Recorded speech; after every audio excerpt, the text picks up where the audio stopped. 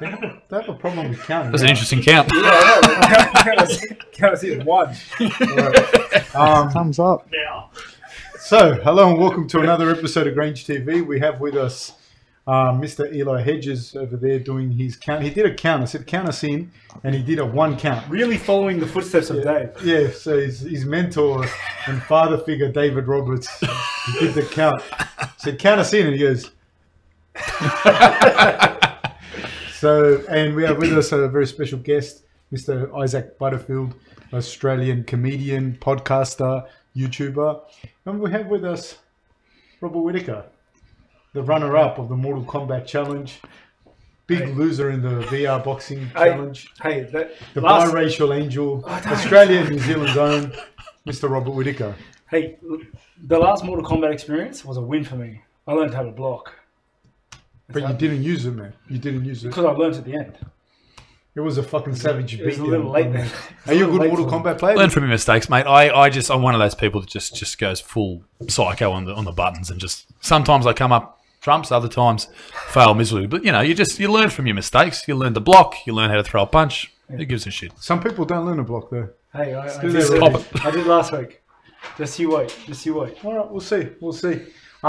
Thank you for coming on the show, man. Pleasure. Thanks for having me, gentlemen. So can you tell us a little bit about yourself? So you're a podcaster, you are a comedian. Yeah, well, mate, I'm more than just a beard. I do a lot of things. Yeah.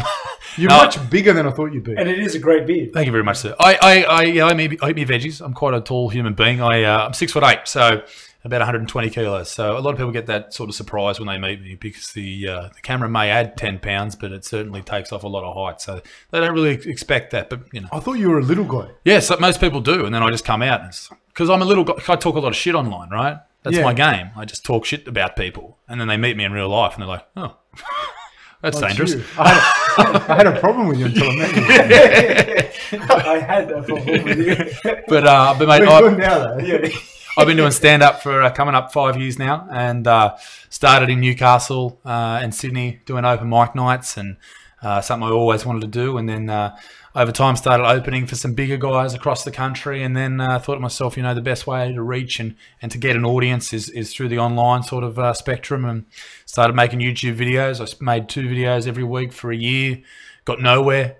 No one gave a shit, and then one video went well, and then another video went well, and I'm about to have about 1 million subscribers. So it's unreal. What's the name of your channel so people can just my name? You're not going to get any viewers from us, but yeah, that's okay. Maybe my mum will subscribe to it. Isaac Butterfield. So you just look that up. If you Google, if you type in the letter I in YouTube, I'll come up first. That's how much of a big deal I am now. Nice, excellent. I've made it. Yeah, you don't even have to type it in. You just have to open YouTube. YouTube will know. With it in your head, you just have to be thinking it, and then it'll come up as a favorite. So and starting a podcast next week. One of the first episodes will be with you, Robert, and it's looking very much looking forward to that. Having a big old chat. Mate, it's going to be on fire. It's going to be unstoppable. Pretty crazy. I think. People will forget the name Rogan when it comes to podcasts, but just doing all that, and currently on an Australian tour, and we're going over the UK as well and New Zealand. So heading up this week to Townsville and Cairns and Darwin, and then back down south, and was in Tasmania the other week, and up in Airlie Beach last week, and I was actually in Airlie Beach. The first time I've ever been there. I don't know if you've been there. Very nice, very nice spot. And mate, I'm a massive pussy, right? I hate doing adrenaline stuff. I'm not into that at all. And one of this old mate, he emailed me. He said, "Mate, do you want to come and do an acrobatic flight?" And I was like, "There's no way." What's an acrobatic flight? So an acrobatic flight is like those guys who do the flips. Yeah, in the air. Fuck that. Flip. Yeah, well, that's what I've always said. And then I said, "Nah, I'm going to do this." Massive regret, by the way, in hindsight. So I turn up, and it's this Russian. What's it called? A Spitfire? No, but yeah, it looks like that. I can't remember what it's called off the top of my head. Built in 1990. It's got about 1 million rivets all over the wings. 1990. 1990. Okay. 30 years old. Nah. Terrifying. Right? No. I wouldn't drive a car that old. I don't trust Qantas now. Like. Yeah, would you get in a car that's 30 years old? Nah. Yeah, you're done. It doesn't have airbags. And I'm pretty sure you don't need to wear seatbelts if the car's 30 years old. Oh, because you're a dumb cunt. Everybody says if you fucking die. It's a choice. Well, mate said to me, "Mate, you need to wear your seatbelt in this." I was like, "Oh yeah, obviously." He goes, "No, but seriously, if we go upside down and you're not strapped in properly, properly, the perspex won't hold you and you'll fall out of the plane. Nah. So I was like, yeah, bro, strap me up. Yeah, that sounds good. So he's this madman. And we jump in, and I've got a video of it. Did you get motion sickness? Oh, Crook has. Right. I said to him, I said, mate, I'm being a bit of a pussy here, but we've got to stop because I'm going to spew in your plane. I've got a show in 3 hours. I don't want to be Crook all afternoon. But he takes off. We take off at 200 k's an hour, like a normal plane. And then we're just sort of gliding, and I'm looking around, looking at all the... How big is it? It's, I'll show you a photo. It's tiny. Okay. It's a tiny, and I know for everyone who, you can check out my Instagram actually, whichever camera I'm looking at. You check out my Instagram if you want to see this particular plane, because it's a great looking plane. And so we're climbing, and instead of a plane, you fly Virgin. Shout out to Virgin, gold member here, right here. What's going on? You fly out there, and it's you climb pretty slowly. So it's one of those. No, it's fucking... Yeah. It's not a plane, dude. It's not a plane. It's a paper plane. And so he goes from, going at 200 k's an hour. He increases the speed to 500 k's an hour and goes from 20 meters off the ground to like 400 meters off the ground in 2 seconds. And at this point, I'm looking at all the dials because they're all in Russian, trying to read what's going on. And because of the G-force of him taking off and going that quick, I can't look up. So I know I'm going up, but I can't lift my head because it weighs 5 times its normal weight. I can't lift it up. And I get up there, feel crook as a dog. I'm looking out. I can't see where I am. Next minute, we're upside down. Then he's doing flips, and I'm on the intercom going, what are you fucking doing, mate? Leave me alone. So you're sitting behind him? I'm behind him. And, mate, and the scary part is he can't disconnect the control of the plane from me because there's the stick thing, whatever it's bloody called, there's the throttle and all that type of stuff. In that plane, for whatever legal reason, you can't disconnect the control. So I have full control of the plane if I want to take it, which is a scary thing for him. He's letting some random person get in the back of his plane, and old mate could just like pull the stick. But you could just panic and do it. Yeah, or you try to grab onto something. Like, I didn't expect any of this. Like, I don't know if anyone out there has done this type of stuff, but the G-force thing is incredible. Like, he has just control of you. We went upside down across Airlie Beach, upside down at 400 k's an hour, doing barrel rolls. Did you have your eyes open? Yeah, it was the worst experience of my life. Everyone, he goes, mate, everyone gets out, and they're like, I'm so glad I did that. No. I got out, and I was like, no, never again. Nothing about what you said makes me want to do it. No. I'm feeling motion sick now, listening to you. Yeah. I get motion sick so bad. It was so bad, man. It was There's a guy that lives around the corner from me, and he restores those types of airplanes, World War II airplanes actually, so older ones. Yeah. And his mate crashed and died in doing that shit, and I was just like, oh. Fuck. Well, I'm glad I did this podcast after I did it. I'm always a bear. I'm like the good news bandit, the good news panda. Well, he used to have a biplane, this dude, and he hit a drone taking off and had to crash land into the water. This is what he tells me as we're waiting to take off. I'm like, well, have you banned drones around this joint? You're not meant to fly drones. It's Airlie Beach Airport. No one cares. There's no security. You just get on.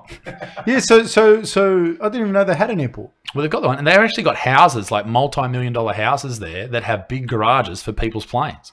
So they live on the runway. Really? Yeah. It's something I never... Apparently it's quite popular in the States, but I never knew that even existed. But driving out to take off, there's all these houses with massive garages. Yeah, what do you need? Why do you need a plane accessible like that all the time? It's just car. It's just like cars. People are just. It's just whose dick's the biggest. They're just like, oh yeah, I've got a little Cessna. Oh, dear. Check out my Spitfire. Hey, what made you want to do comedy? Because to me, I think like stand-up comedy's got to be like the scariest thing like that. Other than that crazy shit you just spoke about then, but stand-up comedy to me, like I can't imagine doing that. I love it.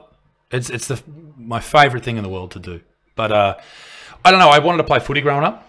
My old man played footy, and I wanted to follow in his footsteps. I wanted to play for Newcastle. That was my dream. And I was a very overweight kid and realised pretty early on they weren't going to put me on the field. So I thought, oh, well, we'll give something else a go. And I used to watch a lot of Billy Connolly with my pop and my grandma back in the day, and a lot of the stand-up that was on the ABC back then. And then I come in contact through probably YouTube with Jim Jeffries.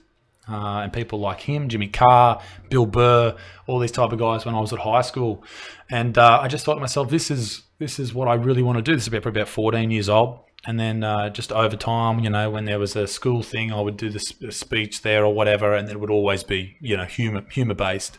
And so I've probably been doing stand-up for a lot longer than I said I have been. But, you know, properly, actually sitting down, writing 5 minutes of material, you know, about 5 years. And the only way I got into it was through Joe Rogan's podcast. And that was, I think he was doing a podcast with Joey Diaz, and he was talking about how you actually get started. Because there's no science to it. There's no like guide. It's not like you do a university degree and this is how you get to the top.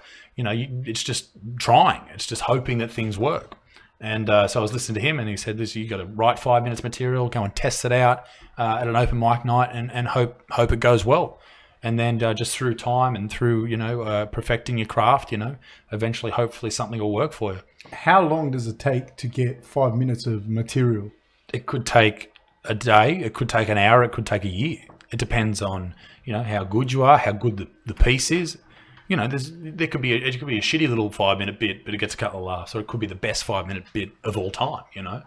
But a really good 5 minute bit might take, you know, let's say 2 weeks to write, but it might take 2 years to tour around and get perfect. And then you now, right? So when you have a gig, how long does your gig go for? I'd probably spend about 70 minutes on stage. That's a long time. And you got to get used to like the ebb and flow, eh? Like, Yeah. Because it's not like you're smashing people after 70 minutes. It's hard to do that. It's hard to do that. Yeah. And people enjoy having a bit of a break too. Like they start to hear a story, or maybe you don't want to just hit them with just... Yeah. Because then the hard shit, when you say it or you do whatever, it doesn't have the same sort of... Yeah, the punchline. Yeah, the punch isn't as hard, you know. If you hit them with hard shit the whole show, then people just like, they don't care as much. But my first show I did on my last tour, which was started probably, I think it was June last year, first week of June last year. I did 2 shows in Sydney on the first night and 1 show in Wollongong on the second night. And in that weekend, I did more time on stage than I ever did in my open mic career of 3 or 4 years. I'd never done an hour before, and that was terrifying, like just to think, how am I going to get this time on stage? Because an hour is, as you said, a long time. Now it's just, I just do it. That's my job, you know.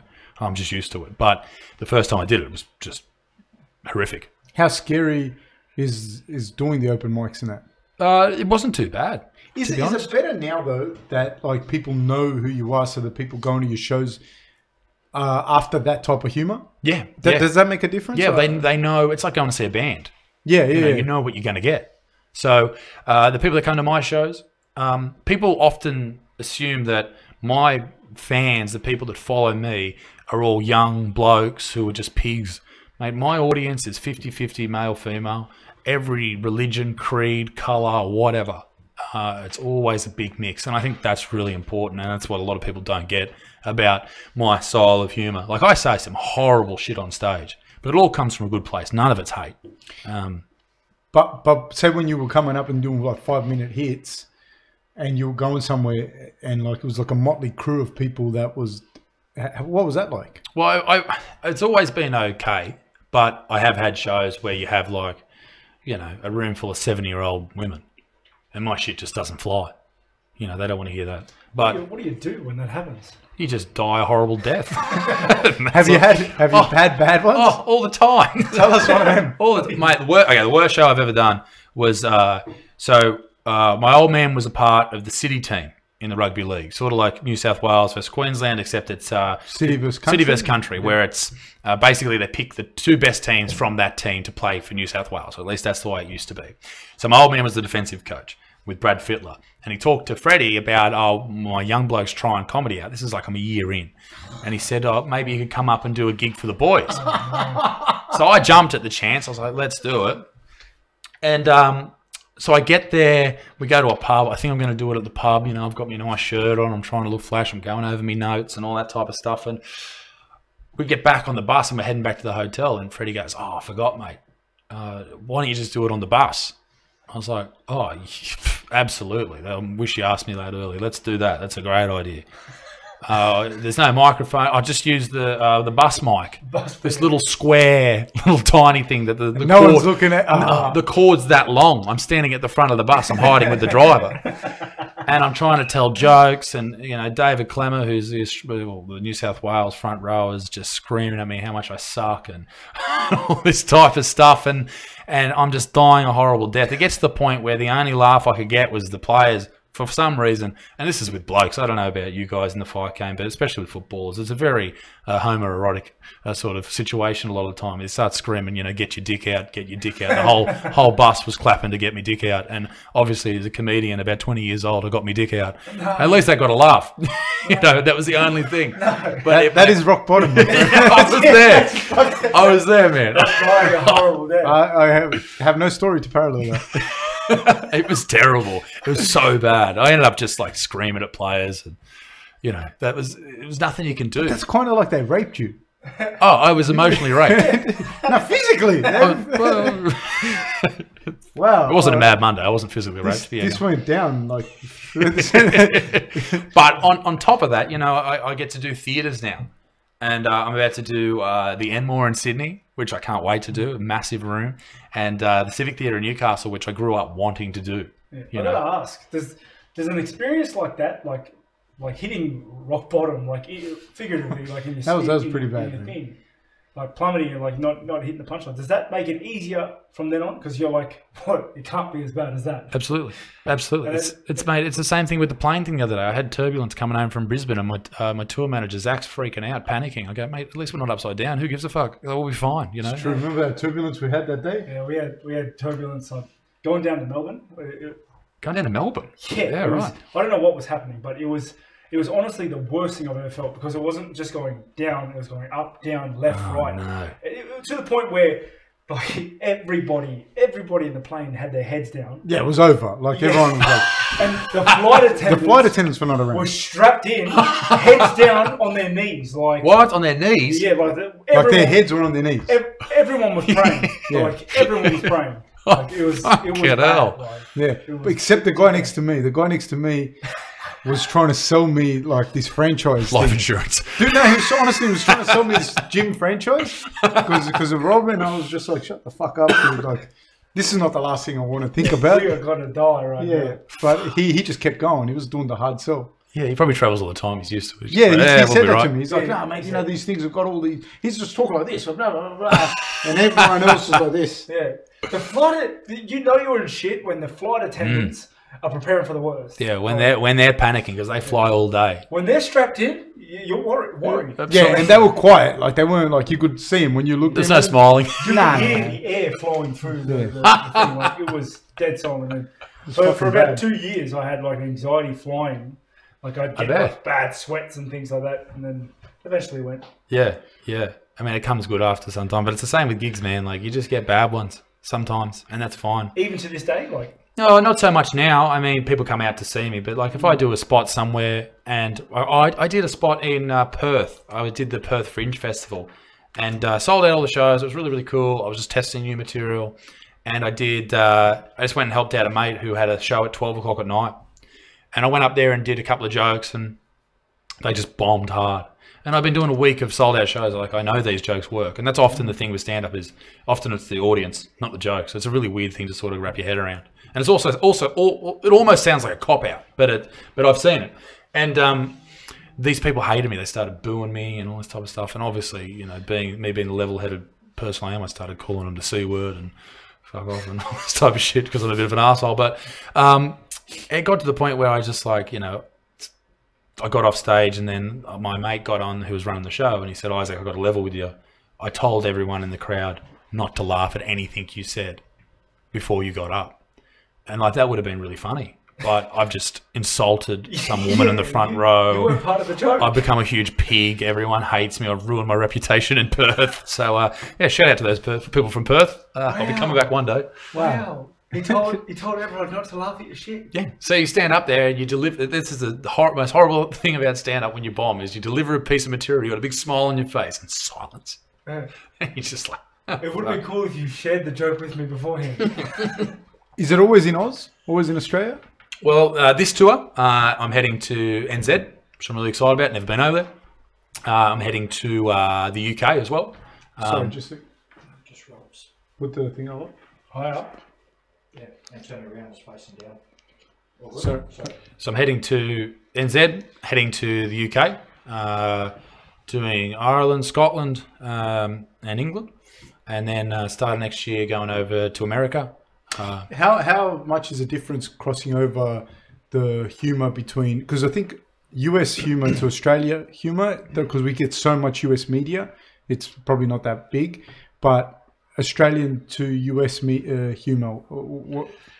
I mean, I your don't experiences or things you've heard. I hear that it's similar. You can get away with a lot because I mean, there's obviously a lot of Aussies over there, and I'll just see. I mean, I had some English guys at the show in Ely Beach on the weekend, and they loved it. So, I mean, hopefully that translates for the whole country. I don't know. I just have to see. And then, obviously, you know, it's like with fighting. You know, if your first tactic doesn't work, you plan, then you move to plan B, or you sit in between rounds and you go, okay, that's not working. I sit in between jokes and I go, okay, that's not working. So do you make a piece directed towards a certain audience, or do you have certain pieces that we think, well, these guys might react to this better? Yeah, absolutely. I mean, you know, if the really hardcore fans or the really hardcore comedy fans are there, they'll take anything, then I'll go really hard. You know, if I'm doing I very rarely do like shows for people, but if I'm doing a gig for a mate or a favour for charity, then obviously I'll dull it down a little bit. I won't go full my sort of you can't style. Go crazy at like a children's foundation. No, I have done that. But when I used to do open mic nights, they used to have kids eat free meals on the same night the open mics, and I'm talking about dicks and all this type of shit. There's kids there eating nuggets. Fucking awful. Do you feel funny doing that? Yeah, I feel awful. But you have to cut it wrong because you've got a piece, like you've got a job to do. I do it. You just got to do but it. You just, as you're staring in some little kid's eyes while he's like, 8-year-old. He's like with his nuggets and his sauce. He's like, I do this bit about if sperm could talk, and it's like a 10-minute bit about sperm. It's actually, it sounds ridiculous, but it's not bad. And I just had this older lady sitting in the front row next to her kids who were at the show. They were about 19 years old, who loved like all that type of stuff. And she was just looking at me through that whole bit like, what are you doing? Do you prefer to have that intimacy where you can full see people in a small thing, or you want a big show? Well, the thing with stand-up is, and any stage sort of, you know, anything with a stage, is you can only really see the front 2 rows, maybe the third, because the lights are just so full on in your eyes. You can't see anything. When you put those lights up, it's a lot more scary. But you just can't see people. How nervous do you get before a show? I used to never get nervous, and now I get more nervous because people have invested money into coming along and laughing. And I think I just treat expectations, because it's my job now. And I treat YouTube, I treat everything like a job, because I'm trying to get a house and all that type of stuff. And this is how it happens. It's going to happen for me, sort of thing. So I treat it all very, very seriously. Although I go out there and have a really good time and I love what I do, I wouldn't want to do anything else. It's a job, and if I fuck up, then I know that, okay, I'm affecting my work, sort of thing. So I treat it very seriously. I've also, the main anxiety for me that comes with shows has come from, so I've got a form of epilepsy, and basically all that happens is, it used to happen when I was playing footy every now and then, is I lose control of my head, right? So my eyes start to, imagine you're trying to look behind yourself, and you start looking behind yourself, you go blind in this eye, and your head turns like that. For about 10 seconds, you remain completely conscious. So I used to take a hit up, and every now and then, because of the whiplash sort of effect, I would lose control of my head, and I'd have to just like sort of sit on the ground for 10 seconds until it come back. So when you say you lose control of your head and you do this, yep. Do you lose control of your legs? Like, nope. Do you sit? No, absolutely fine. So you're just doing this. You lose control of your head, but your equilibrium is affected. So I can stand up, but it's hard. It's harder to stand up. So I have to sort of like I just sort of sit down, so I'm not like spinning around like an idiot. It's happened in the ocean too, which was terrifying. But yeah, you just sort of like spinning around like this, getting hit with waves.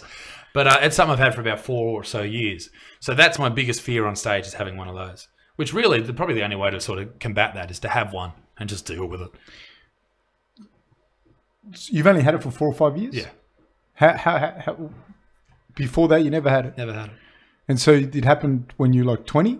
Yeah. For the first time? I was laying in bed and it just sort of happened. I was like, that was weird.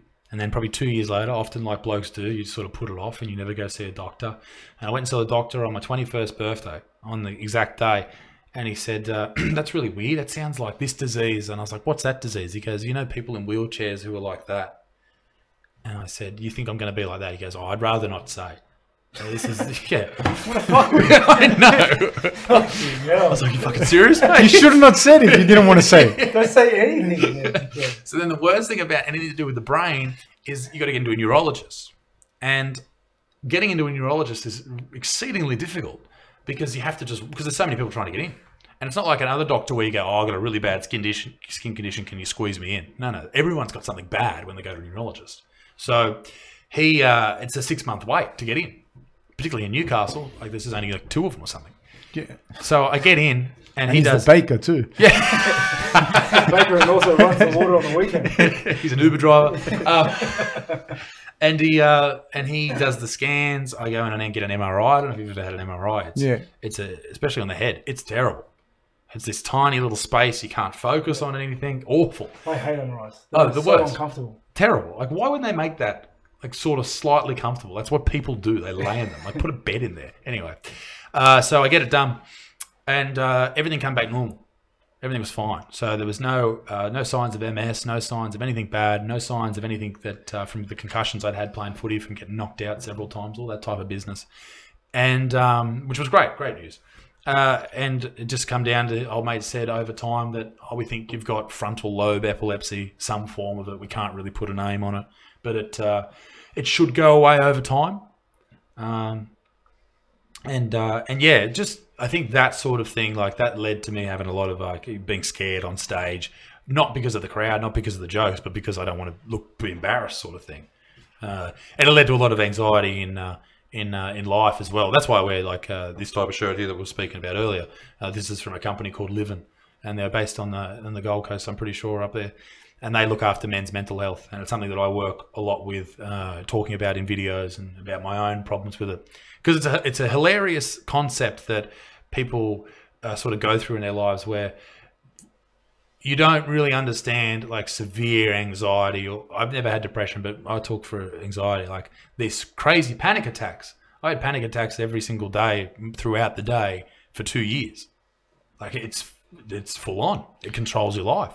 And thankfully, I had people around me that were able to help me out and put me in the right direction. What was because I probably now a year ago I had real bad for not every day, but I had every day for about 3 months, and that was about as much as I wanted to have. But even now, like that was a year ago, even now I'm not good. Like me and my business partner Alex Pradis were talking about this yesterday. Like even now, for example, like I've lost heaps of strength physically. Like if you look at me, I look more big. Oh, no, I'm massive. No, but if you look at me, I look more or less the same, you know, like I did. You wouldn't be able to tell, but like now I probably can start to do push-ups properly and that again. Like I haven't gotten my strength back, and my neural system just went from the anxiety attacks. And I don't think a lot of people understand. It's not like you're just sitting there going, "Oh, I don't want to go to the shops. I don't want to go to the shops." No. It's bigger than that. Can you speak on it? The way I explained it to my old man, because he's told me, because he's a old school guy. He's just like, and he'd never had those sort of problems. He would say, "Mate, you just need to calm down." I was like, "Dad, honestly, it's like even sitting on the lounge watching the telly. It feels like everything's relaxed, everything's cool. I'm with my family, great. It feels like there's a lion next to me about to attack me." That's what I say to people. I say, like, if there's 3 or 4 of us here, it's like we're all sitting here, everything's cool, and I say, "Hey, there's a brown snake in this room. You can't see it." Yeah. And as we're talking, Eli drops dead. Do you know what I mean? And then you fucking, I could be next. That's the fucking feeling. And you can't. But the thing is, man, even that older generation, it's because I hear people say it. It's not that they didn't have it. What happened with those older generations? I'm not talking about your dad, but I'm just saying the whole thing. My parents, my parents are like staunch, like South American old school people, like. But that generation, they drink. Yeah. They fucking finish work, go to the pub, drink, come home. They still.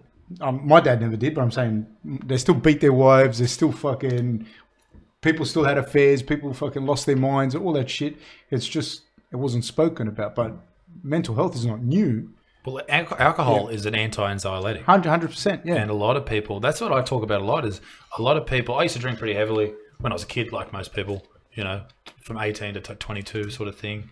And I ballooned out and I got on a keto diet for the epilepsy, actually, and it stopped it. It was really interesting. That's why I got on that to help with that. And I also lost like 35 kilos from it. I got down to like 94, which was just way too skinny. I looked terrible. But the control that people think they have over their lives, and then when they have a sort of mental illness sort of creep in, and even that word, mental illness, people are like, no, I don't have mental illness. Yeah. It's just like having a cold. You know, everyone has illnesses, and it doesn't mean you're going to be crazy for life. That was one of my big fears. I thought I was going to... Yeah, when you're going through anxiety, it's the fucking worst. Because you have these worries. You have these anxious thoughts. Your brain takes over. It goes into survival mode. In fact, it decreases in size. It shrinks.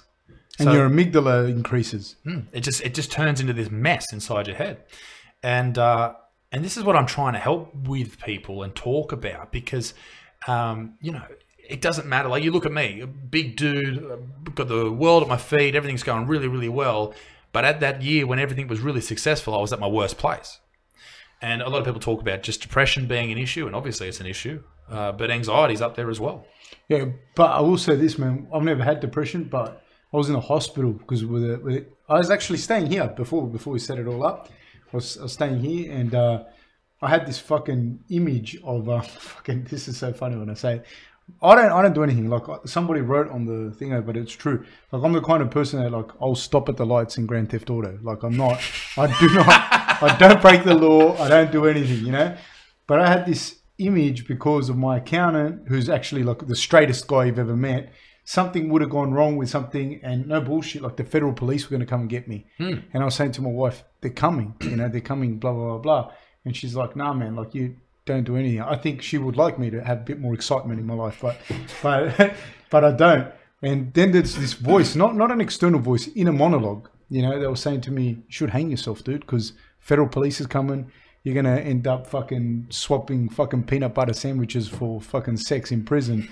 You know, you're not going to terrible swap. Yeah. That's what's going to happen to you. That's what's going to become. Get your receipt after that. That's awful. Bad training. That's what's going to happen to you, you know? And that's all these thoughts are going on in my head, man. And then, like, I lost control of my arms and legs, and they were shaking bad. The ambulance came because I didn't know what it was. Now, if you have anxiety, no, but the ambulance came and took me to hospital. And like the whole time, I'm losing my fucking mind. I'm going to end up in a mental home. But the one thing I was like, please don't give me depression. That I can remember vividly saying that to myself. Don't. If there's a God, please, you know I've always played by the rules. If there isn't, still I played by the rules. So please be good to me. Don't give me depression. That's one. Because when I had them real bad, I was in Hawaii. They were coming back from filming The Ultimate Fighter. You know, when we were coming back, I had this image of me being homeless in Hawaii, and it was a bad place to be homeless because most of the homeless dudes are like, they're Polynesian, so they're fucking still jacked, man. And I was like, fuck, man, I'm going to be fighting for space here. I thought, these are real thoughts. These are real fucking thoughts. Big islander. Yeah. And no, they were big dudes still, you know? Like, they were still big. Yeah. And I was like, how am I going to get fucking trolley space or anything? I'm not. Like, but all this shit was like, it's bad, man. It's real, real bad. Yeah, it is. And a lot of people deal with it. And I think the more the people in places of influence speak about that, it is an issue that people deal with. And an issue, one of the things I liked hearing was that other people were going through it because you feel 100%. So alone. Yeah. You know, it's one of those things, that fear that you had when you were getting back on the plane after that horrible turbulence. Like, to live with that all day and for no reason, like, that's the big one. You're like, why?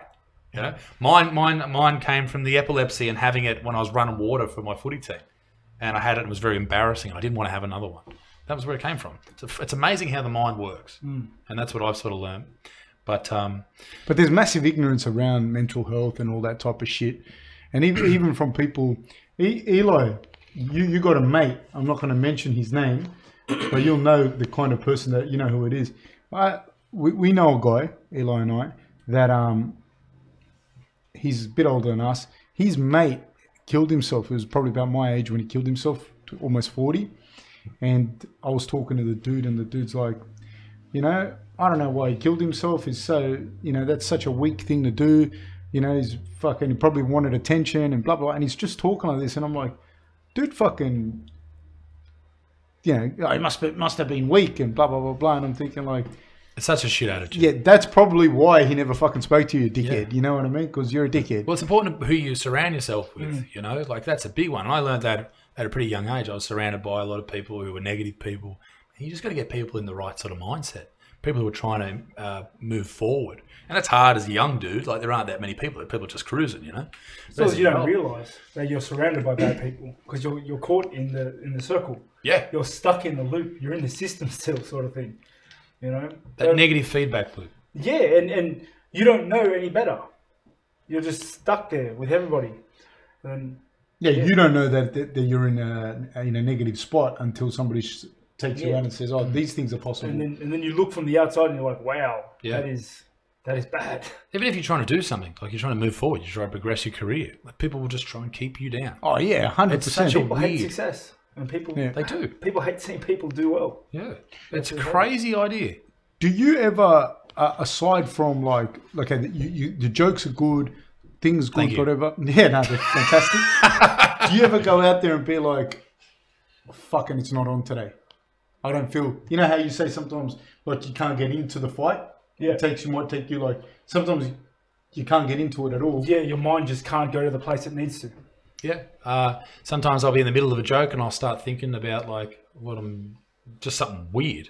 Not weird, but like just something completely off topic. And you'll just be speaking. And you're not really into the moment.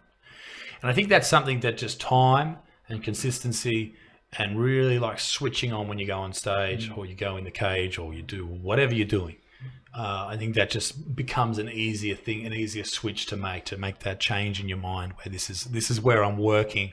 This is where I need to be on point. But yeah, it happens all the time, you know, especially when you're doing something a lot. You know? Yeah, so do you get to a point where you're sort of like on autopilot? It's a complacency thing, I guess. And you're complacent and you're not feeling the joke? You're not feeling it? Yeah. Do you still pull it off? Yeah.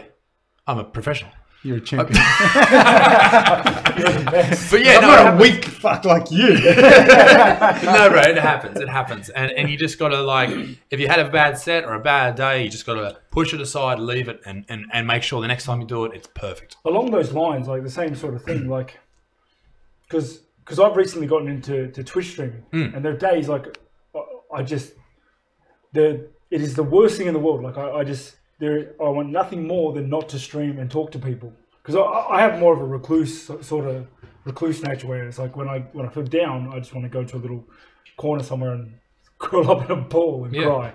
But because you have to produce like 2 to 3 videos a week. 3 videos every single week. Make sure you like and subscribe. Go on, Rob. Yeah, but like that's hard. Yeah. You have to try to engage your audience because as we were just speaking then, there's a big difference between just saying your lines and being invested in the lines and engaging your audience and making them feel like they're a part of it.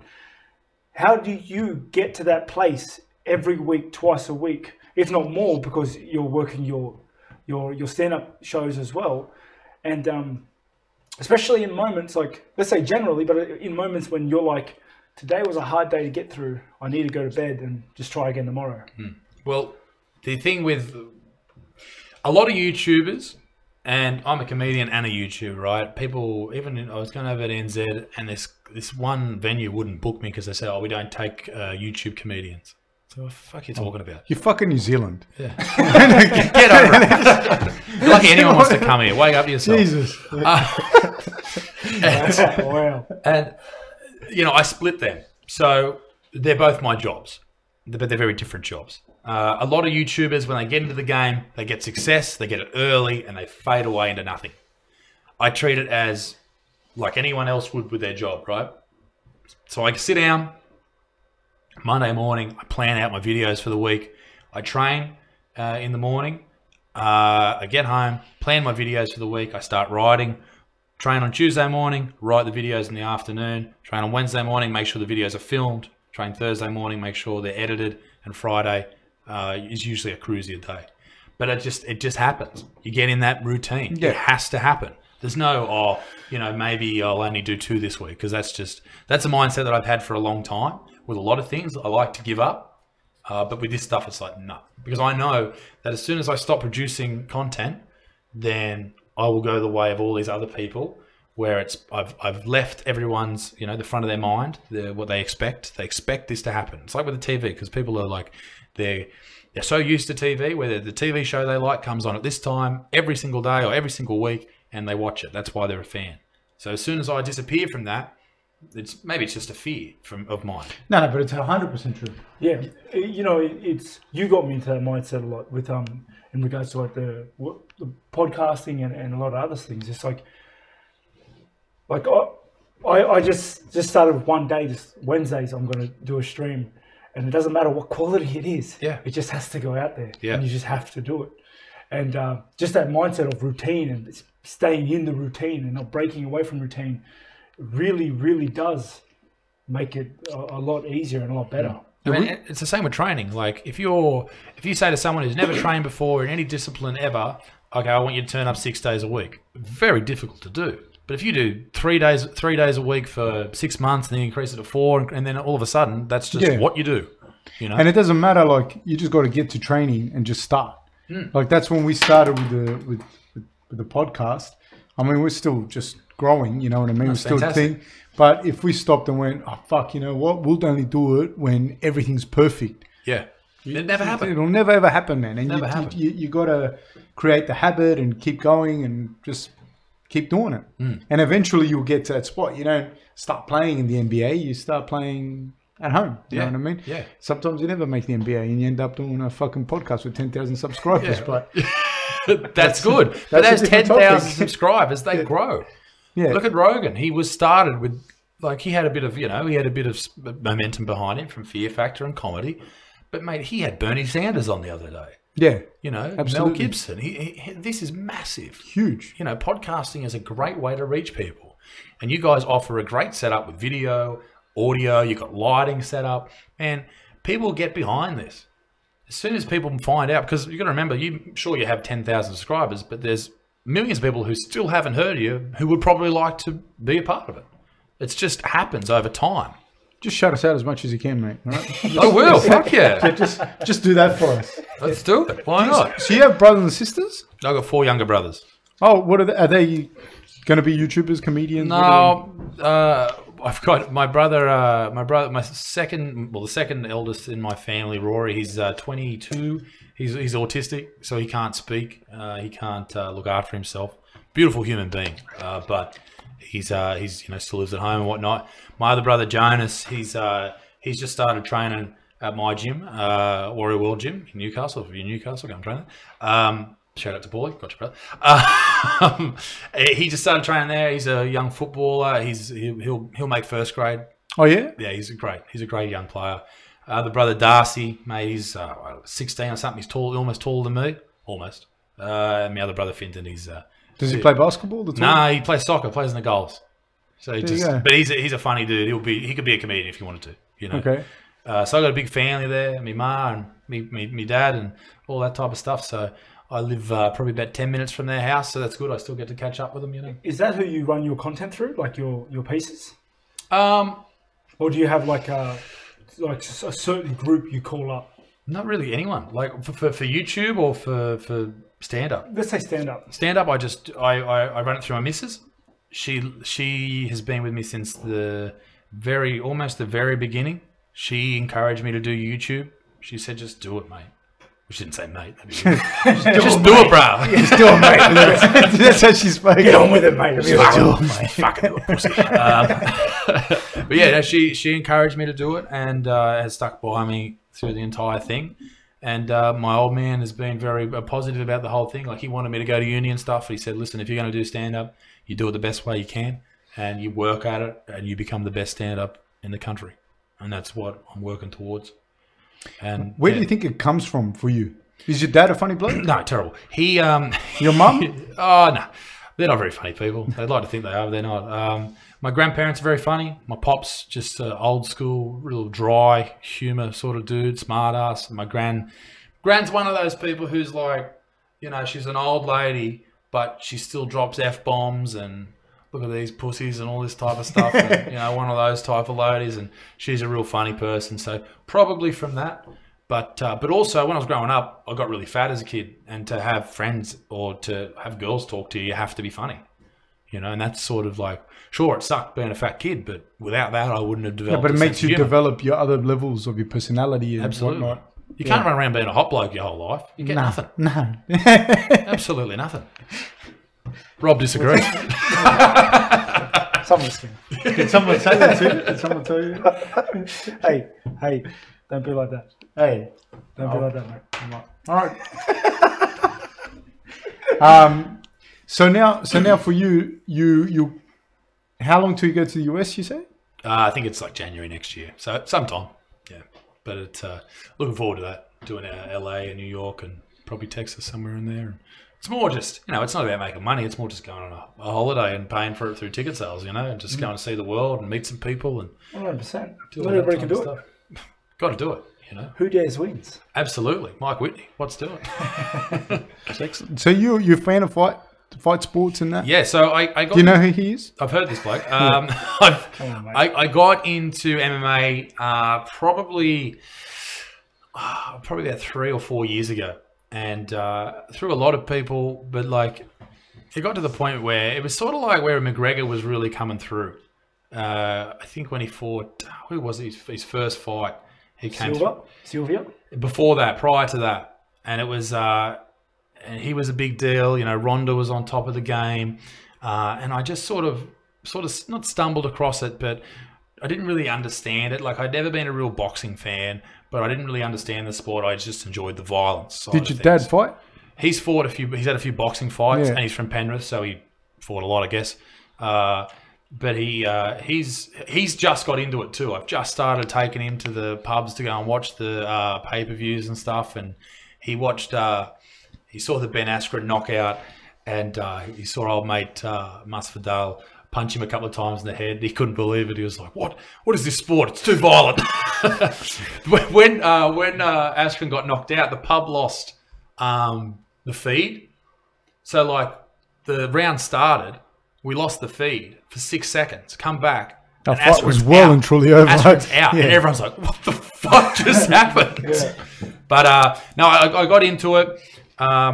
And really started just watching every pay-per-view, watching every fight night, all that type of stuff, and listening to fighters. I never used to enjoy the podcast that Joe Rogan would have with fighters, but then I started to actually listen to them, and I started training jiu-jitsu probably about a year or so ago, and then started training MMA, just all different variants of the sport, probably about 10 months ago with my coach Paul, and it's had such a great impact on my life. And it was also helped to watch the sport as well. Notice the different the intricacies and different movements and I sort of noticed I was watching going back and watching your catalogue of fights, and you threw this triple jab at I think it was Romero. I can't really remember off the top of my head, but I knew I had become a fan of the art of the sport, where I was more excited with the triple jab that you threw. That was so quick. I was just because we were working on it that day, throwing jabs, and I was just like, there's no way people can throw triple jabs. It doesn't work. And then you threw it. I was like, holy fucking shitballs. This is an amazing sport. And now with jiu-jitsu and stuff, I'm working towards training fighting in a comp, jiu-jitsu comp, hopefully in the next couple of months and all that type of stuff. So getting real balls deep into it at the moment. So it's something I'm glad I found. I lost all interest in rugby league because of it. And I just enjoyed this sport because you never know what's going to happen, and these people are putting their lives on the line every time they step inside them. But I don't think there's a better sport out there. Did you move to Newcastle as a baby? No, I grew up there. So my old boy was from Penrith, and he moved there 1988, and I was born in 93. Okay, so you were born there, went to school there, everything? Everything, yeah. Okay, what's it like for you there? I love it. It's beautiful there, Man, honestly, I've been all over the country, almost to every capital city in the country, and it's my favourite place, by far. I love Melbourne. I like the Gold Coast. More Broad Beach than the Gold Coast, but it's a nice place. And just, mate, Newey, right near the beach. There's always something to do. People, good people. Everyone's pretty relaxed. I just really like it there. It's a good place. Good place to bring up a family in.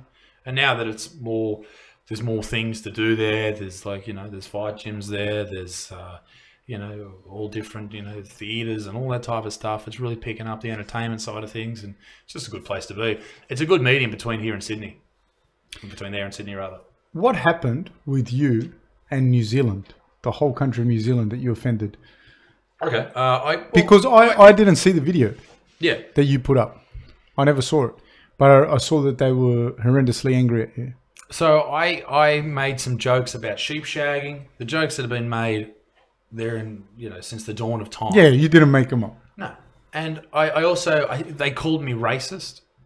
Based on that? Based on that. Yeah. Well, based on the fact that I said that New Zealanders have hairy feet, which is a reference to hobbits. Not towards any race in New Zealand. Yeah. So even when you said that, I didn't know. Like I was trying to think about what stereotype. Well, what are you talking about? Like, but the thing is, like, this is what the newspapers And I would have made fun of you, but you're too big. The big white belt. I got the Hobbit reference straight away. Yeah, it's a reference to a clever. movie. Thank you. Thank you very much. And the papers were like, oh, you know, and the project from NZ, they got on board and they were like, oh, we don't like, you know, this and that. And they sort of, there's a video I've got on my YouTube page, but they sort of said, oh, you know, we don't really like what you're saying and all this type of stuff. And then they cut up the interview to make me look like a bit of a dick.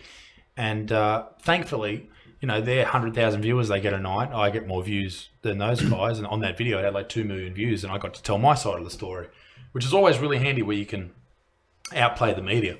I had the same thing in Melbourne recently with a joke I did that people said was about the Holocaust, but it was actually about vegan people not being welcome somewhere. And made people played it out like I was this horrible anti-Jew, anti-Semite sort of thing. Man, I've never even met a Jewish person.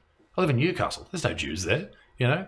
And this whole thing, it went through, and it was in the Washington Post, a small story about it. There was a story in the Melbourne papers, Sydney papers, Brisbane papers. The Jerusalem Times wrote a story about it. I was hated. All these people sending me death threats. I get at least a death threat a week. Really? Oh, mate, people are just fucking weirdos. Yeah, I'm gonna find you. I'm gonna kill you. All this type of stuff. But for what? What like, oh, honestly, what have you done to make that? I just being outspoken. Just to make a lot of my content's about things that people aren't allowed to talk about.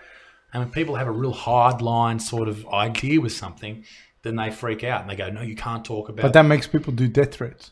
Death threats, man. Because people would never say it to me in the street, but because that's behind a computer, you know, you get that all the time, people talking shit. Even the post you put up the other day about having me on, people are like, oh, he's a shit comedian, all that type of stuff. You just can't read comments because people are assholes. You know? Yeah, that's a big thing. You can't pay attention to the comments. Like they are terrible. You would know better than anybody. Like, oh man, it's ridiculous. You fall down that sinkhole. My I don't go through the comments a lot. I don't take a thing. But my sister came in. She said, "You having Isaac on the thing?" I was like, "Yeah." What'd you say? My sister. Sorry, fucking what a piece of shit I am. I thought I turned it off. And I said, "Oh, you watch your stuff?" She said, "Yeah, like she really likes watching your videos." Awesome. I was like, well, let's see where this goes. Like, oh, your sister said she likes watching Isaac. And it's like, you can't, I don't know, you just, it is what it is. Like, there's got to be people for you and there's got to be people against you. And that's just, I don't think anyone should be sending death threats over anything. Where did it get left with the people from New Zealand? Like, but they don't, the people because that's what I heard. Like, that's the part that I heard was like, how like the whole thing with New Zealand was real bad, and then I tried to find the video, but it got taken down. No, it got taken down on Facebook. Ah, okay. And I posted about it because Facebook said it was racist. People just complained and they reported it or whatever. Man, it wasn't even slightly racist. Like, but this is the thing with society today. People throw out these terms like they are just like they're very much able to throw out any term they want. If someone says something slightly against women, then you're a misogynist. If you say something slightly against someone and they happen to be a different color to you, then you're a racist. If they're gay and you put shit on them, well, you're a homophobe. You know, people just throw these terms out and they lose a lot of their value as well. And that's what people use to discredit me. It doesn't work because people know these people are full of shit, but that's what they try and do. And that's like, so when you Google my name, you know, occasionally something will come up saying that I'm a horrible person because of A, B, and C. But you know, you get to know me, and that's the point of like, with my audience, they know what I'm really like. They know I just put shit on everyone, including myself. And I think that's where the important part of whether it's racist, sexist, whatever, if you make fun of just one group, then that's shit. But if you make fun of everyone, then that makes it okay. But there's some shitty stuff on Facebook. Yeah. I just think for your stuff to get banned, like... There's heaps of shitty stuff on Facebook. Yeah, it's like, I see some horrendous... I cannot stand... When I see on Facebook, you know how people record fights? I cannot. the street fight. The street fights. Or three kids jumping one kid or something. Yeah, or just some dude getting chinned and getting dropped on the concrete. Like, I just Smashing his head, yeah. I cannot stand seeing that stuff. Like, and it shouldn't be allowed to be put up. And if you're the people that put it up, please don't. Dude, imagine it's your kid, because it's brutal and like regardless. Like if we look at it for what it is two guys had a disagreement. They decided to beef it out. One dude lost. But you don't put his loss all over the internet and then glorify fighting in the street like that. You don't. People run around screaming "World Star." Yeah, like that's just stupid. It's like, mate, there's a lot of crap, a lot of violence, a lot of real weird, disgusting stuff. And I'm not too sure how the Facebook algorithm works. I don't upload to Facebook anymore because I'm one ban away from having my channel, my Facebook page deleted. So I just use it for marketing purposes. But man, I've had stuff taken down that's just ridiculous. Like I put up a photo of a Australian feminist, Clementine Ford, who says a lot of shit about men. And I put up a photo of her and a video title that I made on her. And the video title was "Kill All Men" because that was a tweet she sent out. And it was in quotation marks. And I got banned for 30 days for putting that up. It was her words, But she said it. Yeah. And it's just like, it's one of those things, honestly, it is. It's X amount of people tag it, and the automated system just goes, it's too much work. Yeah, just it's too much. Like, get out. This is a bot. Yeah, like, it's just done. Like, that is no one's actually gone through it going, this looks terrible. Yeah. I'm gonna 30 days for you, my friend. Yeah. Butterfield, he's done it again. he's back, guys. He's back again. Look at this. Brick's back. Fuck, I was telling my wife before I came here, like, because I was saying to her about you coming on here and that. I mean, she barely knows who I am. She does not know who you are. That's okay. But we were talking about that. I was just thinking about like the bands and everything that we were talking about. And then there was this lady that pulled up next to me when we ate. Yeah. Just before we went in to eat. I don't know, we started talking about something else because I was going to tell you about it. This lady comes in. This has got nothing to do with anything, but it fucking pissed me off and she should be banned from the shops. She parked her car and she'd obviously got this little car that was done up. Yeah. And she parked it in 2 spots. But it was no fucking Lamborghini or nothing. Not that it would matter even if it was. And she took up 2 spots. And she got out. She was a mess, and she took up 2 spots. And I'm just looking at her, like at the shopping center. And I was just looking at her, and I was just thinking, like, there were so many things wrong with that picture, man. And I was just thinking, like, the fuck is wrong with you? Why? If I could ban her from the shops, I would. If I had that power, that algorithm. These people exist. Yes, these idiots in the comments. These fuckwits. That's who they are. That's what I'm saying. They exist. Yeah. They're real people. No car is worth 2 fucking spots. Dude, if you saw the car too, it wasn't that good. I don't give a fuck who you are. No car is worth 2 spots. She parked 2 spots like that. Unless your car is literally like those F-150s or something that has to take up 2 spots. No. This wasn't a big car. I don't want to say the name of the car because I don't want her to track me down. She looked a fair bit. She looked a fair bit rougher than me. Yeah, I would say that not all the money for that car was legal. I'd say, rather nefarious sort of person. But still, she parked the car. And that's my point. What you just said before. Like I was looking at her, and I was thinking, like, you're the ones. You're the ones that fucking. She was on her phone. She probably fucking bagging someone. You know what I mean? Reporting my videos. Yeah, you're the ones that hit that fucking dislike button. Yeah, you're a piece of shit. Dislike button on YouTube is hilarious, man. Yeah. I put up a video. And 3 seconds later, it's got 4 dislikes. I have to have them. I just have to throw it in there. So, you pricks. I've always thought about doing that, like saying, like, I'll donate $10,000 to charity if no one dislikes this video. Because there'll be some prick. Or if it goes for like 10 hours, I'll press it.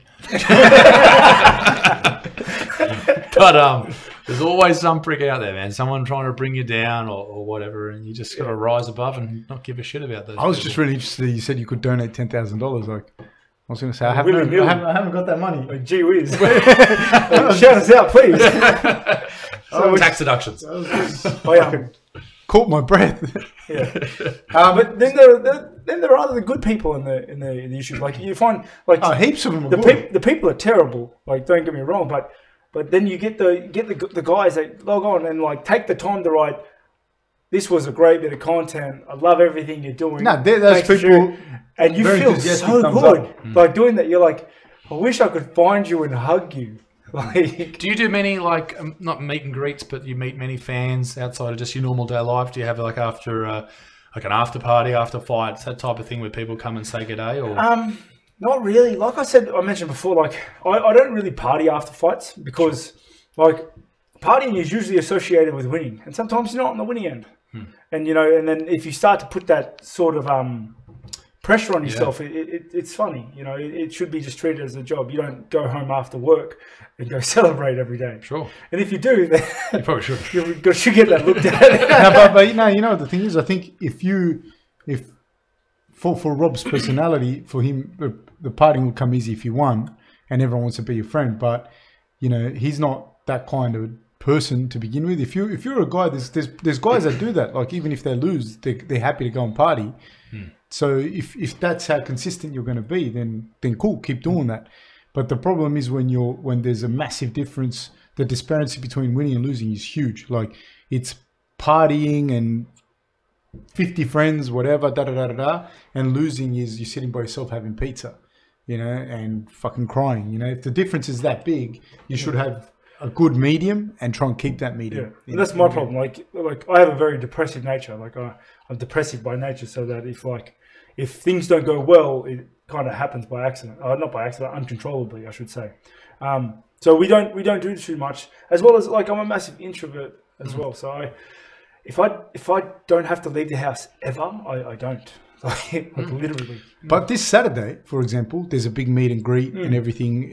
We're doing an open workout at Parramatta Westfields. Beautiful. In saying that, like exactly as you said, like I do a lot of fan events and things like that through my sponsors and through the media and through my management team, where I get to meet a lot of these fans. Like I went to PAX last year with the Bethesda team, and I got to see a lot of guys down there, that sort of area. And then like the nutrition with Musashi, I got to go to like the fitness expos, and I meet a lot of fans there. And just through these avenues, I see a lot of fans. Like I met yourself, like and all the guys up there, like 3 years ago, we were saying. Yeah, and it's very like the Rob and the rest of the team, and that it's very accessible. Like train at the gym here in Sydney.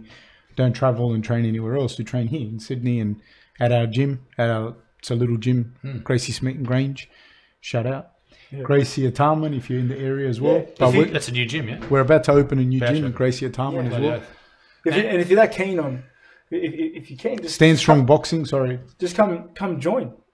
You can train with me. Like we can roll together. Like it's all good. Yeah, no secrets. The thing is, like with becoming someone who has a fan base, and this is something that I've learned really slowly, and it's weird to even talk about yourself in that fashion, but I'll be an asshole into it.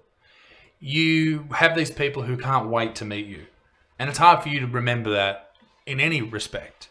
Like I remember when I you were up in Charlestown and you were doing, I don't know, you're just having a couple of words and just hanging out with people, right?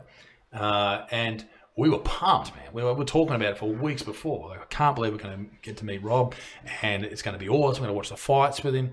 And that's something that I always have in the back of my mind when I'm meeting people. It's like these people have looked forward to this for, a couple of days or whatever, And when I get people and they're shaking when they're taking a photo or whatever, I always put shit on them. It's like, oh, stop shaking, you freak them out, stop shaking. Just to freak them out a little bit. But, it makes people so happy. And these people, they then become more, they're more into your career, and they want to follow you and they want to support you with whatever you do. And, when I was first starting out, I had like a Patreon, and people were using their money to support me, a couple of dollars a month, whatever it was. And these are people I don't forget, because without that, I wouldn't be in the position I was in today. And it's amazing that people want to really, and it was, as we said, there's shit people on the internet, but there's so many more good people that get behind the things they love and they try and bring them to the top. No, there are. It's overwhelmingly better people. Like sometimes when I don't often read the comments, but sometimes when I do read the comments, or for Rob's fights or whatever, every now and then you get a fuckwit, you know what I mean? But generally, people are overwhelmingly supportive. I think. I think so. Even for the podcast and that, people are pretty supportive. Every now and then you get a dickhead, it's like, Romero won the second fight. And I think, dude, Romero's over it, mate. Let it go. Like, Romero's good. He's fighting someone else. Do you know what I mean? Just let it go. It's fucking done. It was finished. Let it go. We're all good. People are ridiculous. Like, I've got this bloke at the moment. His name's Vegan Gains. And he's a big, he's sort of like a bodybuilder sort of dude over in Canada. And I've had this run-in with him for a while. And he's this type of dude, like he threatens people online. he's got this whole thing about he had like a knife up to his throat. I'm going to kill this person and all this type of shit. So I naturally called him out because I know he's going to bite. And now he's challenged me to an MMA fight in New York. And, you know, he's the only person I've really thought about actually trying to fight in my entire life because, you know, I've been knocked out for free playing footy. So if I can try and make some cash from it. Would you do it? Would you do a celebrity fight? Maybe. I don't know. Paulie, am I ready? Jesus Christ. Let's pump it up. As long as I get through the first round. Come down to Sydney, we'll get you ready. I just take it straight to the ground. That's all I'll do. Just avoid. Is he a big guy? He's so he made a video about me saying, "Oh mate, this Butterfield, you know what is he? 5'6", maybe 170 pounds." You? Yeah. I'm like, yeah, sort of. He's in a roof. He's in for a roof. But he's kept at the end of his jab across the street. I'll just teep him all day. And him, how big is he? The teep kicks. Don't be saying that, I'm good at The teep king. You're teeping from the next suburb. How big is he? He's about maybe 6'2", maybe, you know, close to 180, 200 pounds. So he's not a big guy. Not big, but he's not small, you know, but he's just... Yeah, but you're significantly bigger. Yeah. Significantly bigger. But mate, I can't fight for shit. But it's just Yeah, fun. but you're training with Paul and you They know what they're doing. Yeah. You know, and he's just a hilarious dude, a very negative human being, and people laugh. Imagine the levers. Imagine the big leg kicks. I don't want to get teep kicked by a dude who's 6'8", 120 kilos. And You know the big leg how kicks. big the difference is between 180, like 180? That's like my height. that's 80 something kilos, 84 kilos ish. No, Yeah. 80 kilos ish, up against a 120 kilo bloke. That's like 40 kilos difference. That's the thing. Like, It's a 40 kilo difference in the teeps. yeah, absolutely. Well, even with jiu-jitsu, you just lay on someone. Like, they have to be able to bench press you off. And you gotta get at least one low blow in because the first one will just be a warning. Yeah. Oh yeah, So that's absolutely. You Teep in just the run nuts. in and Straight on the fucking middle. front snap kick his Oh nuts. mate, Paulie won't even hold the pads for me when we're doing teep kicks. He's too scared. I'm scared. I don't know where it's going to go. It's too long. I don't have feeling at the end of it. It just goes out. If it hits, great. If not, You just throw it and just hope it hits something. it's only on the bag. It's like fishing. So I want to ask then, because you watch MMA, so we've got the UFC coming up this weekend. What can I get people's predictions? Yeah, sure. So What's the card like? Where do you want to start? At the top? let's start. DC Miocic? No, let's start with Derek Brunson and Ian. I can't say his name. Heinich. You know, I would have to lean towards Ian because Brunson has just looked terrible lately. Like, he has gone downhill since I fought him. Honestly, he's just gone downhill. And it seems like every fight he gets a little worse. Why do you think that is? I think he's a particular fighter that really needs that momentum, that steam, like psychologically needs it, that hype. He needs everyone being like, you're the man, you're the best, and he feeds off that and he gets stronger from that. Like you see his run through the division, it was kind of like that. You can see it, and then it got derailed, and then it's kind of gone downhill now because he can't seem to build up steam and momentum again. I have to pick Ian over him. If Brunson can't put him away early, if Brunson can land the big left hand early in the fight, then I think he'll win it. Like that, I also see him as a very confidence-based fighter, and I think he's very dangerous and hits very hard. But I was impressed with that the other guy, the Heinich. Sorry, Ian, I'm going to say your name wrong. But I was impressed with him in his last fight when he beat Carlos Jr. He's just a good overall grappler. Your thoughts? I don't know who the other bloke is, so Brunson. Brunson, excellent. Good call. Sorry, mate. Eli Paulie. I'm going with Ian. You going with Ian? Yeah, he's looked good. Am I on? Yes, sir. You can hear that? Yeah. No, I agree with you guys. I think Brunson, confidence is low. He hasn't had some very good results lately in that. I don't know if he can come back. He's sort of at the other end of Ian. Ian's sort of making his way up. Yeah, I think Brunson. I feel like after Brunson's last fight, even though he got the win, just would have smashed his confidence again because you couldn't get him out of there. Yeah. I just think he's so like bent on getting those knockouts, riding that hype, feeling great, that if he doesn't have it, he can't do it. Gabriel Benitez versus Sadiq Yusuf. Like I really like seeing Sadiq fight. He just throws such heavy hands. He just throws heavy leather. Like He's got a lot of power at featherweight. Huge power. And you know what I love seeing is that he just throws heavy. Like I'll throw a heavy punch, but it'll be calculated heavy so that I don't hurt my own hand or it comes off. Sadiq doesn't care. He just throws leather, heavy shots the whole time. Every shot is heavy and powerful. I don't think a lot of guys at featherweight as well carry that kind of power, and that's when you saw a guy like Conor McGregor that's got that lot of power in the lighter divisions. They go very, very far, those guys. Yeah. Benitez is good as well, but I just, from what I know of him, I think Sadiq Yusuf is going to win this one.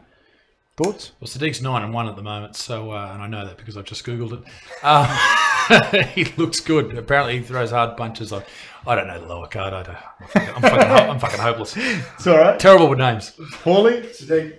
Yeah. Sadiq. I agree. Well done. He throws so heavy. It is so fun watching him. Pressure. The whole time he just throws bombs. Yeah, right. Now moving on to, I guess this is going to be an interesting one. Romero versus Costa. What do you think, Rob?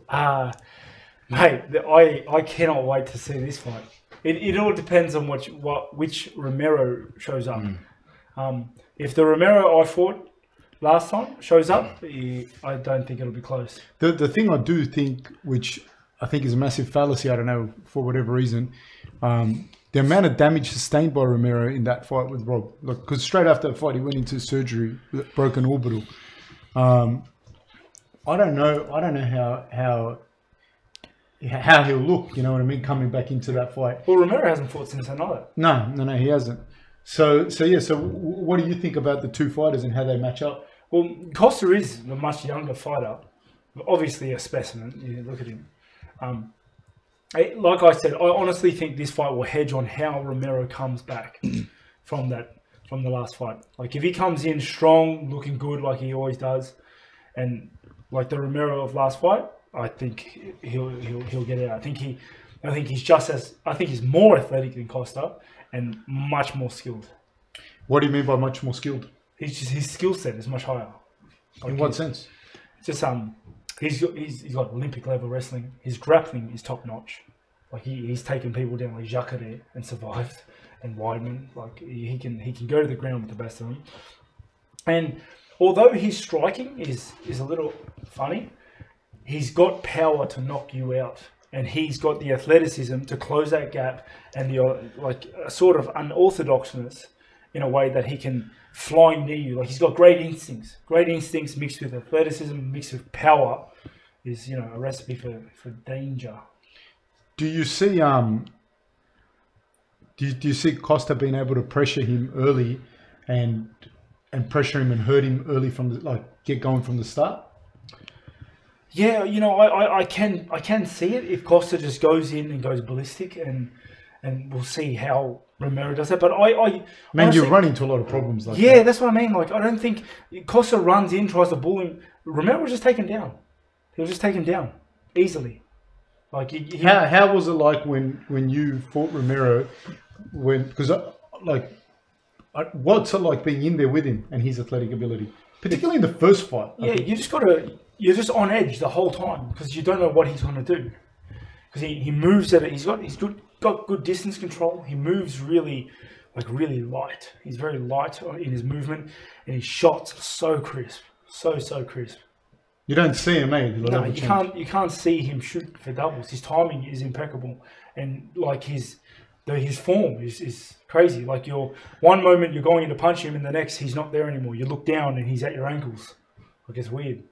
The other thing with Costa, most of his fights are finishes and they're early, and I think Romero has had more experience in the longer fights. Like most of his finishes are in the third round. He's fought you a couple of times in the fifth round. He's fought big guys, which he lost at light heavyweight against Cavalcante, but he's fought those big guys as well. Costa is a big guy. He's very good. What's the difference between going from, even if you have the fitness, but what's a 5-round fight like in terms of learning how to fight 5-round fights, learning how to pace yourself in a 5-round fight? Yeah, How important is that experience? they're a different beast because you can't spend yourself for 3 rounds and then lose the last 2. You'll get finished. Like you saw that with Gaston in his last fight. He had nothing left in that 5th and he copped it. You know, managing your energy levels and your expenditure, like in those championship fights or 5-round fights, is paramount. Do you think that him fighting in those 2 fights against you, although they were separated by a year or a year and a bit, do you think that would bring some momentum in, having those 2 extra rounds or those 4 extra rounds that he normally wouldn't have? Having that momentum, having that confidence to know that he can go toe-to-toe with the best in the world, and then he comes down against the guy ranked lower. His experience in the game will show in this fight. If, like, assuming Costa doesn't just go in there and go mental and catch him. I think it'll definitely show having those. Romero, I think, is suited for 3 rounds. I think you put him up against anyone in 3 rounds, it's a very dangerous fight. What's that body type, isn't it? It's all that explosive sort of nature. And it's just, it's like, exactly that. He's so explosive and he's so athletic. And he's competed his whole life in a points-based sport in wrestling where he knows how to win matches. Do you know what I mean? Yeah. He knows, especially like rounds and that. Like in wrestling, you have rounds as well and it's points. He knows what he has to do. He's got very good gamesmanship. He knows like how to extract rest from this point. Some people, I'm not taking the piss. Some people think it's cheating, and I think, well, it's up to the ref to enforce that. He's playing the game. He's playing the game, and he knows how to play it. He's had a lifestyle of that, of that background. You know what I mean? So I think that comes into play a lot in that he knows, for example, if he can get one takedown a round in the 3-round fight, he's going to win the fight. And then whilst you're going, fuck, I've got to stop this takedown, he needs you in the head. So that's, and he's got a chin, He's got a fucking chin on him. Watching your fights against him, those first couple of rounds are terrifying. Like just to see him just stalking. And even though you're scoring on him and you're hitting with him, it's just he's like... He's got massive chin. You just watch him come... He's very resilient to damage. This guy's terrifying. No, he is. He's that fight, I was in the corner, man, and that was like something out of a horror film. Because I could see his face was broken. Like, I thought, surely they're going to stop this fight. Really? Okay. Yeah, like that's the feeling I got in the thing. But he's super tough, dude. Like, he's so fucking tough. That's the thing, like, people don't understand that. And even to say Rob didn't damage Romero is stupid. It's ignorant. And obviously you're very biased. But apart from that, it's like you're not giving credit to Romero. Because, dude, if I broke my eye socket, I wouldn't go to work the next day. Do you know what I mean? Definitely. This guy broke his eye socket probably in the first round and just kept fighting. Do you know what I mean? Rob broke his hand, but Romero broke his eye socket. I don't know which... Like, so you got to give that credit to Romero too, Like... Who the fuck keeps fighting with a broken eye socket, Did you listen to his podcast where he had Joey Diaz translating for him on Joe Rogan? It's a little bit of it. He listed about his life and how he grew up. Like, there's no way that guy's not extremely tough. Nah, he's super tough. Just, the Cuban wrestling system. I've been to Cuba. Yep. I speak Spanish as my first language. It's easier for me to listen to Romero and to listen to Joey Diaz because the translation's a little bit off, not nothing against him. It's just like I can speak Spanish, but no, I've been to Cuba and when you train in the Havana team, like in Havana in the capital, like they got the very, very, very, very best, like of each division, 3-4 deep, guys from each, like so. Then you got 3-4 deep from the next weight division up, 3-4 weight from the next division down. Then you have Greco-Roman guys plus the judo guys. And they all train together sometimes, and so you can't, like, the guys, just to make it there, you're already jumped in the deep end of the gene pool. You know what I mean? Yeah. Like, you're already a very, very special human, just physically, let alone everything else. Because the other stuff is like everyone's had their things, that could be hard or not or whatever. I don't know. Some people speak on it, some people don't. But just from a fighting perspective, if you made it to the institute, you're fucking serious cat. You know what I mean? Like a serious person. And I've seen them train. I've seen their facilities. Like I've got good relationships with some of the coaches still over there. And no, man, it's not a joke. These people are not. They're not. You're saying that the better you perform, the more food you get. The better sleeping quarters you get. Yeah, I think I don't know enough about that. Do you know what I mean? Like if he says it, it has to be. Yeah. You know what I mean? Just to think that that's how you fight to get to where you. Yeah, but I don't think it would matter in as far as like, how could I say, someone like with his physical attributes he would have been good whether he was raised in Sweden. Do you know what I mean? Like At whatever sport he wanted to do. That's what I mean. So it's a very and I'm not discounting what he grew up in. No. You know, but I'm saying when people say that, I think like he would have been on the top end of that because of his physical attributes, not because he didn't train hard and everything or whatever, but it's. He's a very special human, regardless, just physically. You know what I mean? So he would have been. Yeah, I can't. I really don't like because when they're fighting, like say for example, I know stuff about Rob that he might not want to share, that I know that other people probably didn't go through. So when they tell me that, like I'm like, yeah, but I'm sure Adesanya's gone through a bunch of shit. Sure. I'm sure you have. You know what I mean? Everyone's got this battle. I was talking to Paul on the way up here. It's like. Everyone's drowning just at different rates. 100%. So that all I can talk about is his physical attributes and how serious that place is to train at. You know what I mean? The rest I can't say because there's people in first world countries that if they don't perform, they like. Kids that played fucking basketball. If they hadn't performed, they wouldn't have ate. You know what I mean? So that takes nothing away from Romero's experience, but I think there's a lot of other people who have had shit that, you know, it could be fucking parents died of cancer or some shit. Yeah, you know what I mean? And like, I'd rather be in the Havana Institute than have that happen. You know, so I can't speak on that, but. I can tell you, man, it's a serious place, man. It's a very, very serious place. I went there because I used to see them when we would be with the national teams, and the Cubans would be there, and it was hard, man. It was a hard situation because they would sell their tracksuits and get money. So I bought tracksuits off them. I used to buy the cigars off them and come back sell them here. And then I went there and I had a good relationship with their coaches. I spent about 2-3 weeks at the institute there. And just watching them train and watching them do everything, and yeah, it's a serious place, you know, very serious place. So who you got? Romero, just based on on his physical performance over the last couple of fights, and to go against those 5-rounders against you, and now to come up against someone who he's hungry. He's got to be hungry, Romero. He wants back at the top. I think he's going to be a scary person to come up against. Eli. USADA's going to be all over this, aren't they? Over this fight, before or after, during the fight. But I don't know. Yeah, they could be.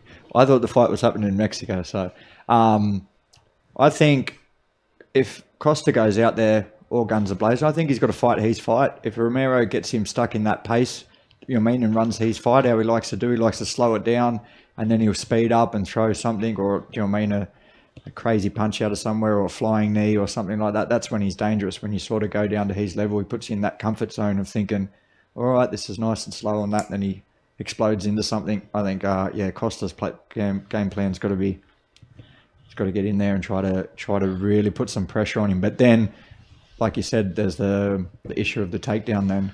But even if you go in on Romero, take the takedown out of it, it's not like you can just go in on him like he hasn't got power in his hands. Yeah. He's got dynamite in his hands as well. So if you go in there a little bit too overzealous, you could eat a hot one too. Could do. But yeah, I think if Costa gets stuck into his game plan, into Romero's game plan, then he's fucked.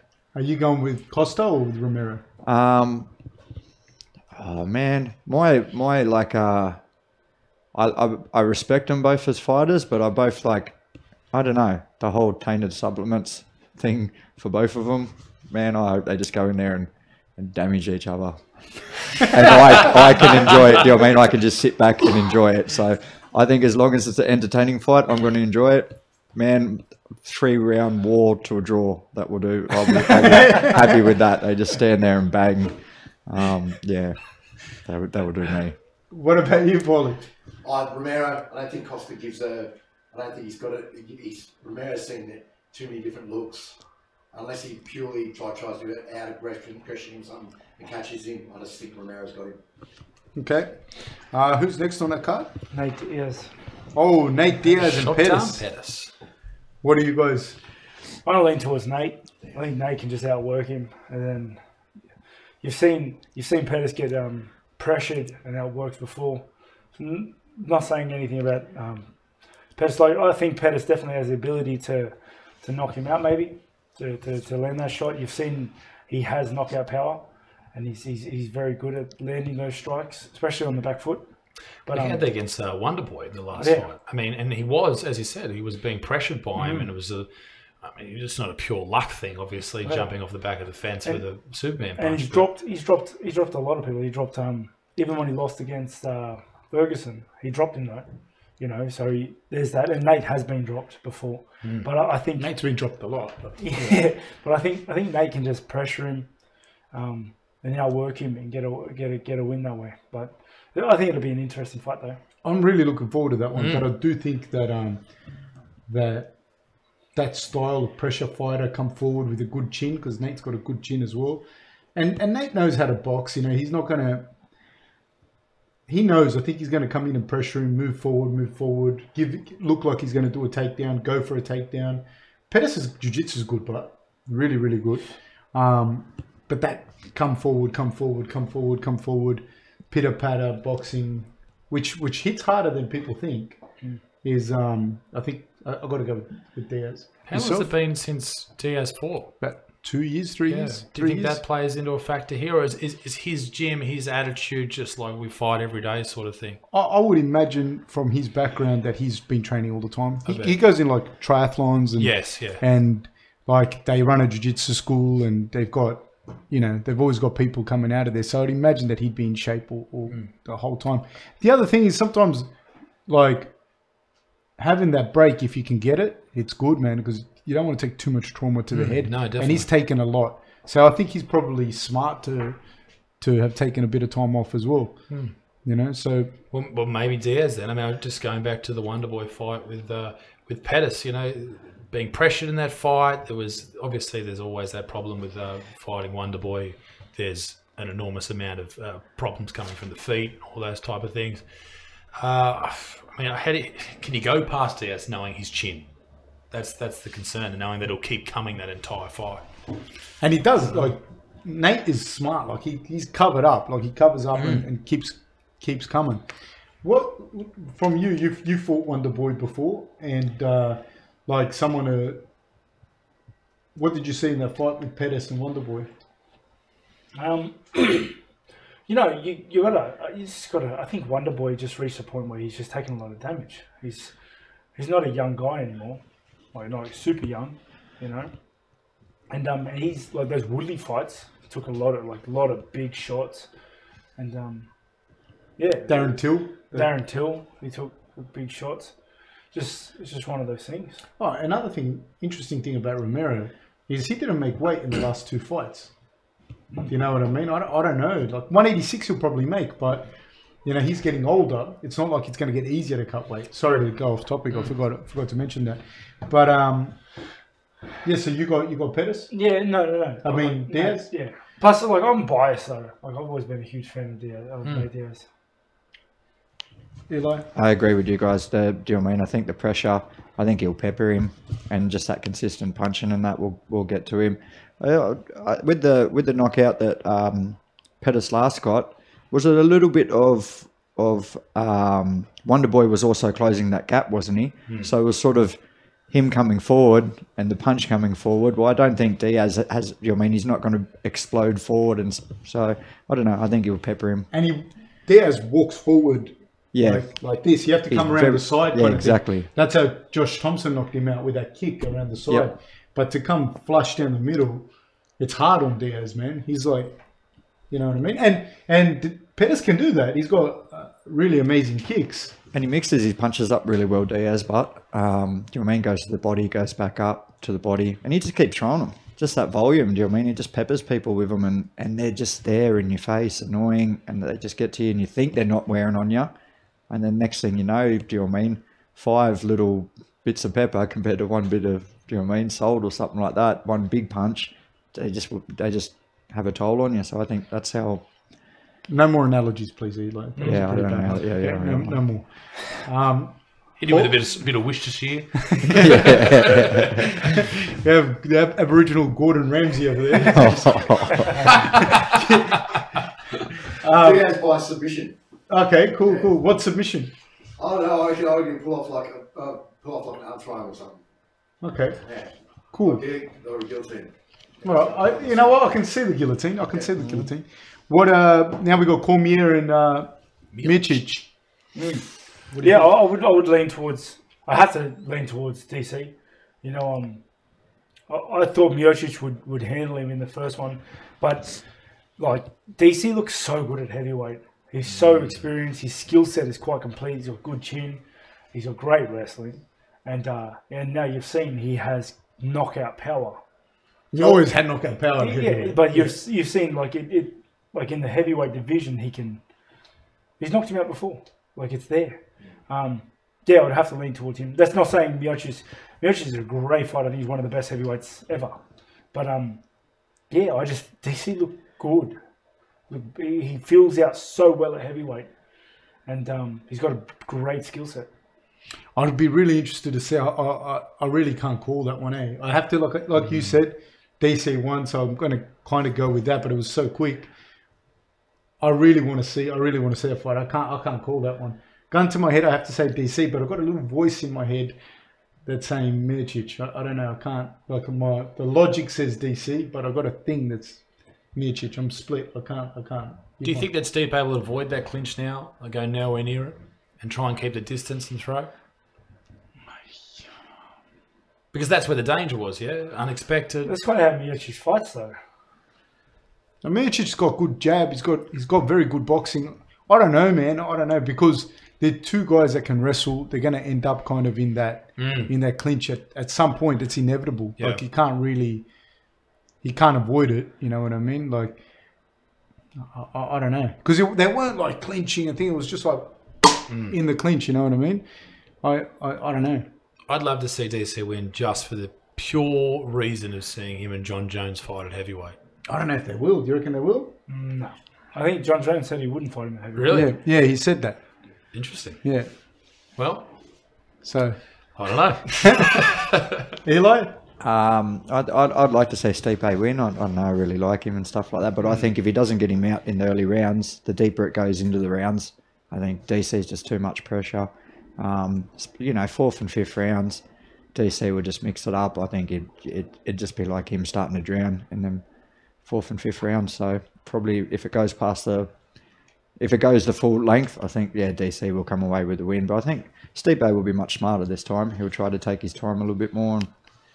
But I'm very interested in the fight. It'll be the best fight, I think. Yeah, I'm really looking forward to it. Yeah. I can't pick that one. Paulie? Same as Eli. Yeah, I reckon the same. I reckon if he gets him within 3, he's got him. If he doesn't, then Cormier. Okay. Yeah. I like both of them, but too. Yeah, me too. I can't. It's very tough with this fight because I think a lot of people, do you know what I mean? There's not a bad guy in it. Yeah. Everyone sort of loves them both. Why, do you know what I mean? Someone usually gets made out to be the bad guy, but these two, they're both the good guys. So, yeah. Okay. So I don't know. Wrapping up because we've been going for an hour and a half now. What have you got coming up? Like, what's some things that you want to shout out and whatnot? Man, I'm an Australian tour. I'm coming to your city. Come and see me. That's about it, really. Subscribe. Okay. And where can people find you again? If you Google my name, Isaac Butterfield, you'll find me somewhere. Awesome. Rob, I got one question for you. Ask away any questions you have, by the way. No, with the last press conference, the way you handled Israel's attempt to rile you up was the most hilarious way anyone has ever handled anything. I don't know. I can't remember where I was watching it, but you're just like, I didn't say that. I am glad you appreciate it. It was so good. It was perfect. I knew, like, we knew that's how I'd handle it because that's how I handle everything. It's Yeah. like, what are you going to do? It's like, I'm not going to get in here and start having a verbal battle with you. So, sorry, mate. Yeah. But not everybody was going to get it. So I'm very happy you got it. Oh, I just thought it was just it's so smart because everyone else is, that battle, that word battle, that sort of schoolyard sort of, and I enjoy that. I think everyone enjoys a good, a good beef sort of thing that's settled. But to hear you take all the power away from what he was saying, all the attempt that he was trying to, do this and that and get under your skin and just go, no.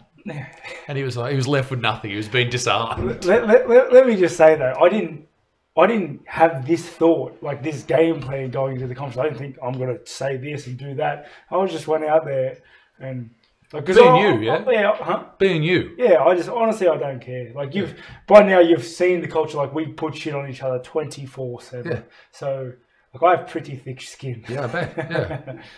You said on an Instagram post, I think it was yesterday, that you are going to entertain at the press conference. Coming up this week. No, I said Melbourne's Oda show. Yes. Yeah. Now, is that talking about the press conference or the fight itself? No, the fight. Because that's how it come across to me. I thought at the press conference something's going to go down. Nah. You know what is funny though? I G up the security guards. They have security guards there because they don't want the fighters meeting. Ever since the old mate threw a boomerang at someone. Yeah. But ever since then, like they've had security guards. You should walk in with a boomerang. I messed with them the whole time, and I just got, bro, whatever you do this whole trip, just make sure Israel isn't within 100 feet of me because I'll go fucking crazy. Like I'll go mental. I'll just lose it. And he's like, they're doing their job. They're very just like, no worries. I'll make sure. Don't worry. I go because I won't be able to control myself. If I see him, it just goes red and I go mental. Like, There'll be monster I do cans that thrown through the air. all the time. It's funny. What's the reaction? Oh, they're just like, yep, no worries. And they start making calls to people, and it's funny. You should do that, but then just like pack a machete into a fucking bag or something. And let him see it. Let him see. Goes, is he out there? Let him see it. No, everything will be all right. I did that getting out of an elevator the other day in a hotel. I was with my tour manager and we just got out and there's an old dude in there. And I was just like, as we were walking, I was like, all right, so what are we going to do with this body? Where are we going to bury it? I just love leaving people with that shit when I'm in elevators and talk. Oh, shit. But yeah, no, it'd be very interesting. The press conference is on, when's that? Is that next couple of weeks? I think Thursday. Thursday. Yeah, okay. should be good. Should be very good. Yeah. This Thursday. Yeah. I'll be tuning in. Yeah. Be good. No worries. All right. Well, thank you That's very all I've much, got, guys. bro. Hey, thanks for having me on. Thank you for coming, man. Really, My really absolute appreciate pleasure. it. And you want to just say when he's going to be on for yours? So we're going to have it, I don't know when we're going to record it. We're recording it next week, but it should come out maybe a little bit closer to the fight and G it up, get the Australian people fired up for a war, and hopefully we do it justice in our conversation. I'm sure Can't we will. wait. Looking forward to it. Thank you so much. Thank you very much, Pleasure. guys. Thanks a lot. Thank you, gentlemen. Thank you, mate.